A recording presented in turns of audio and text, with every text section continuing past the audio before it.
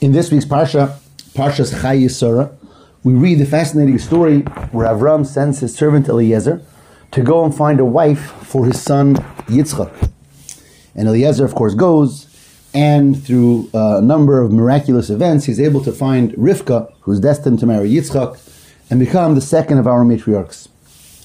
When Eliezer comes back to Israel, Canaan then, with Yitzchak, so the pasuk says something very interesting. It says, "Vayiviyah Yitzchak ha'oihela Sarah imoi." Yitzchak brought her to the tent of Sarah, his mother. Now, Sarah had long passed away already, and yet it says the tent of Sarah, his mother. What's the pasuk telling us? So Rashi tells us from the Medrash that Yitzchak saw by Rivka certain miracles that he only saw by Sarah, his mother. And when he saw those miracles that happened with Rivka, he knew that she was truly a righteous woman, a tzaddikus like his mother Sarah, and he married her. What were those miracles? So the first miracle is that the candle that she would light before Shabbos, we know that our avos and imois, our patriarchs and matriarchs, fulfilled the mitzvahs even before the giving of Torah, so that the candle that she would light before Shabbos would miraculously last the entire week, from one Shabbos till the next. He saw that first by his mother Sarah, that miracle, the miracle of the long-lasting Shabbos candle. Now he sees it by Rivka, and he realizes again that she's a tzaddikus, she's a righteous woman like his mother, and therefore these miracles are happening for her. So this is the first time we read about this amazing miracle of the candle, that little candle that's lit and lasts for an entire week. Interestingly, last week in the Haftorah that we read after the Torah reading, we read a similar miracle from the book of Malachim, and that's from the prophet Elisha, the Navi Elisha. A woman comes to Elisha, she says, "My husband has passed away, and the debtors are coming to collect money. They want to take my children. I'm a pauper, help me." And Elisha asks her what she has, and she says, "All I have left is one little flask of oil." Elisha tells her, "Go out and get yourself empty vessels, as many empty vessels as you can find. When you have all those empty vessels, you'll pour from the flask of oil into the vessels, and you'll fill all the vessels with oil.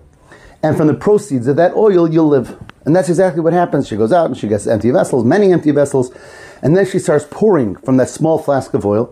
And as long as she had vessels, the oil kept on pouring. She filled an untold amount of vessels with oil, and that's how she was able to live happily. Again, a miracle.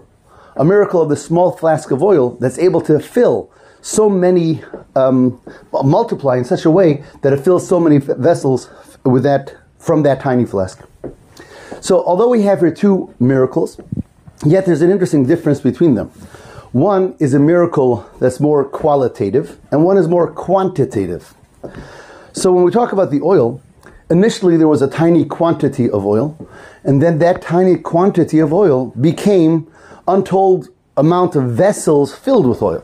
So a little bit became a lot. The quantity expanded and multiplied many, many times over. A miracle in quantity. When we have the miracle of this week's Parsha, the miracle of Rivka and Sarah's Shabbos candles, it doesn't say that the oil expanded, that the amount of oil expanded. Rather, that little bit of oil that they placed in the candle for Shabbos burnt for 7 days. Normally it might burn for an hour or two or three or four. And here, the quality of the oil was such, or became such miraculously, that it was able to burn for much longer than naturally it should. So here, sometimes Hashem does a miracle by expanding the quality, like in the story of the oil of Sarah and Rivka's Shabbos candle, and sometimes by expanding the quantity, like the story of the oil in the story of Elisha.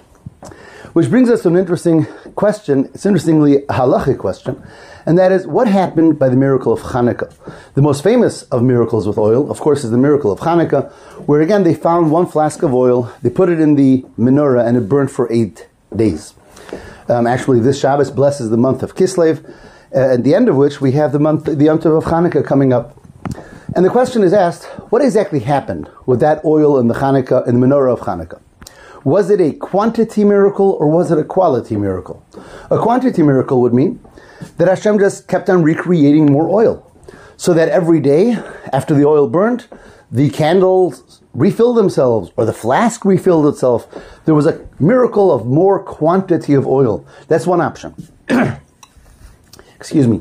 The other option is that the quality of the oil changed, and every day only 1/8 of the flask of oil was consumed, and yet it lasted an entire day. So the quality was expanded.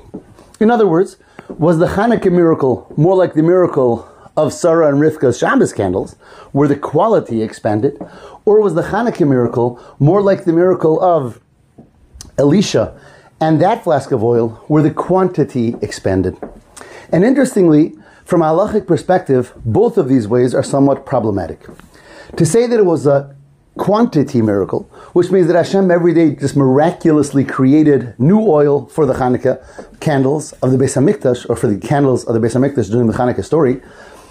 The problem with that is because the mitzvah is that the menorah must be lit with olive oil. It's very clear in the Torah. It has to be shemen zayis zoch, clear olive oil. Not miracle oil. Miracle oil isn't olive oil. Miracle oil doesn't come from olives. So if Hashem was just adding oil every day, miraculously would create another flask of oil, that oil might have been problematic for the menorah because it's not olive oil. It doesn't come from an olive. On the other hand, if we take the other approach, that it was a qualitative miracle, and the quality of the oil became such that every eighth of a flask was able to burn for an entire night, again a qualitative miracle. The problem with that is that means that every night when they filled the menorah, they didn't fill the entire candle holder or candle holder in the menorah with oil. The mitzvah is that each night it should be filled with oil. If every night they were losing 1/8 of the oil, then each night it wasn't being filled. So both of these ways have halachic difficulties, and of course there is a lot of discussion about this. The Rebbe suggests a third approach in what happened by the Hanukkah menorah. The Rebbe says that the quality of the oil didn't change, and the quantity of the oil didn't change either. Rather, the fire burnt the oil, and the oil wasn't consumed. Similar to what we find by Hashem's first famous revelation to Moshe Rabbeinu, when Hashem reveals himself to him, to Moshe, in the burning bush, and as the pasuk says, the bush is burning, and yet it's not consumed. And this miracle is the greatest of all three options, because, see, we have our rules of logic. Our rules of logic is that if oil is burning, it's going to be, if a fire is burning off oil, it's going to consume the oil. So we can understand that miraculously we're replenishing the oil, the quantitative miracle.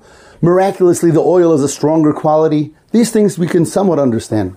But for us to say, it is burning, it's the same oil, but it's not being consumed, that defies our ability to understand. There's a contradiction here. How could it be that it's burning and not being consumed? However, we have to understand that the contradictions that we have is based on our rules of logic. Hashem is not governed by our rules of logic. Hashem created logic and its rules.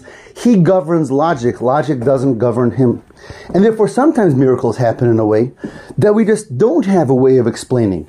It's Hashem inserting himself and saying, it's my world and I'll do it this way.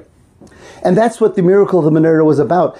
It was regular oil, regular olive oil, and that's why it was kosher for the menorah. And it was entirely full. And it was burning, and yet the oil kept on being there.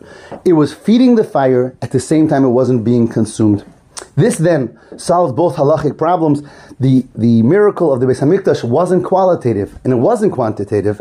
It was Hashem inserting himself and saying, this oil is going to feed the fire, while this oil is not being consumed, and this works because I'm Hashem, and this is my home in the Beis HaMikdash. I say this specifically as we stand today, in a time of war, Klal Yisrael, in Eretz Yisrael, and throughout the world, really, because we're all one family, are at war. Many times we're, of course, obviously, naturally concerned, worried, afraid sometimes. And we have to remember that we're in the hands of Hashem. And we're in the hands of Hashem, and Hashem governs nature and governs logic. And sometimes we don't have a way to figure this out. We don't see how. What's the answer? How could it work out? How could things happen in a way that should be truly happy and truly successful? Sometimes our logic can't find the answer. And we have to remember that logic, as wonderful as it is, doesn't govern the world. Hashem governs the world. And Hashem governs the world, and we dive into Hashem. And for sure, Hashem is with us, and Hashem blesses Klal Yisrael, the Yidden of Eretz Yisrael, the soldiers of Eretz Yisrael, and Hashem should help. We should see miraculous success on every level, in every way, in this war, in all battles, in all difficulties, by everyone personally, by all of us collectively, and very soon to be able to light again the menorah in the Beis HaMikdash with the coming of Mashiach Tzidkenu, true salvation for all. May it be speedily today. Have a wonderful Shabbos.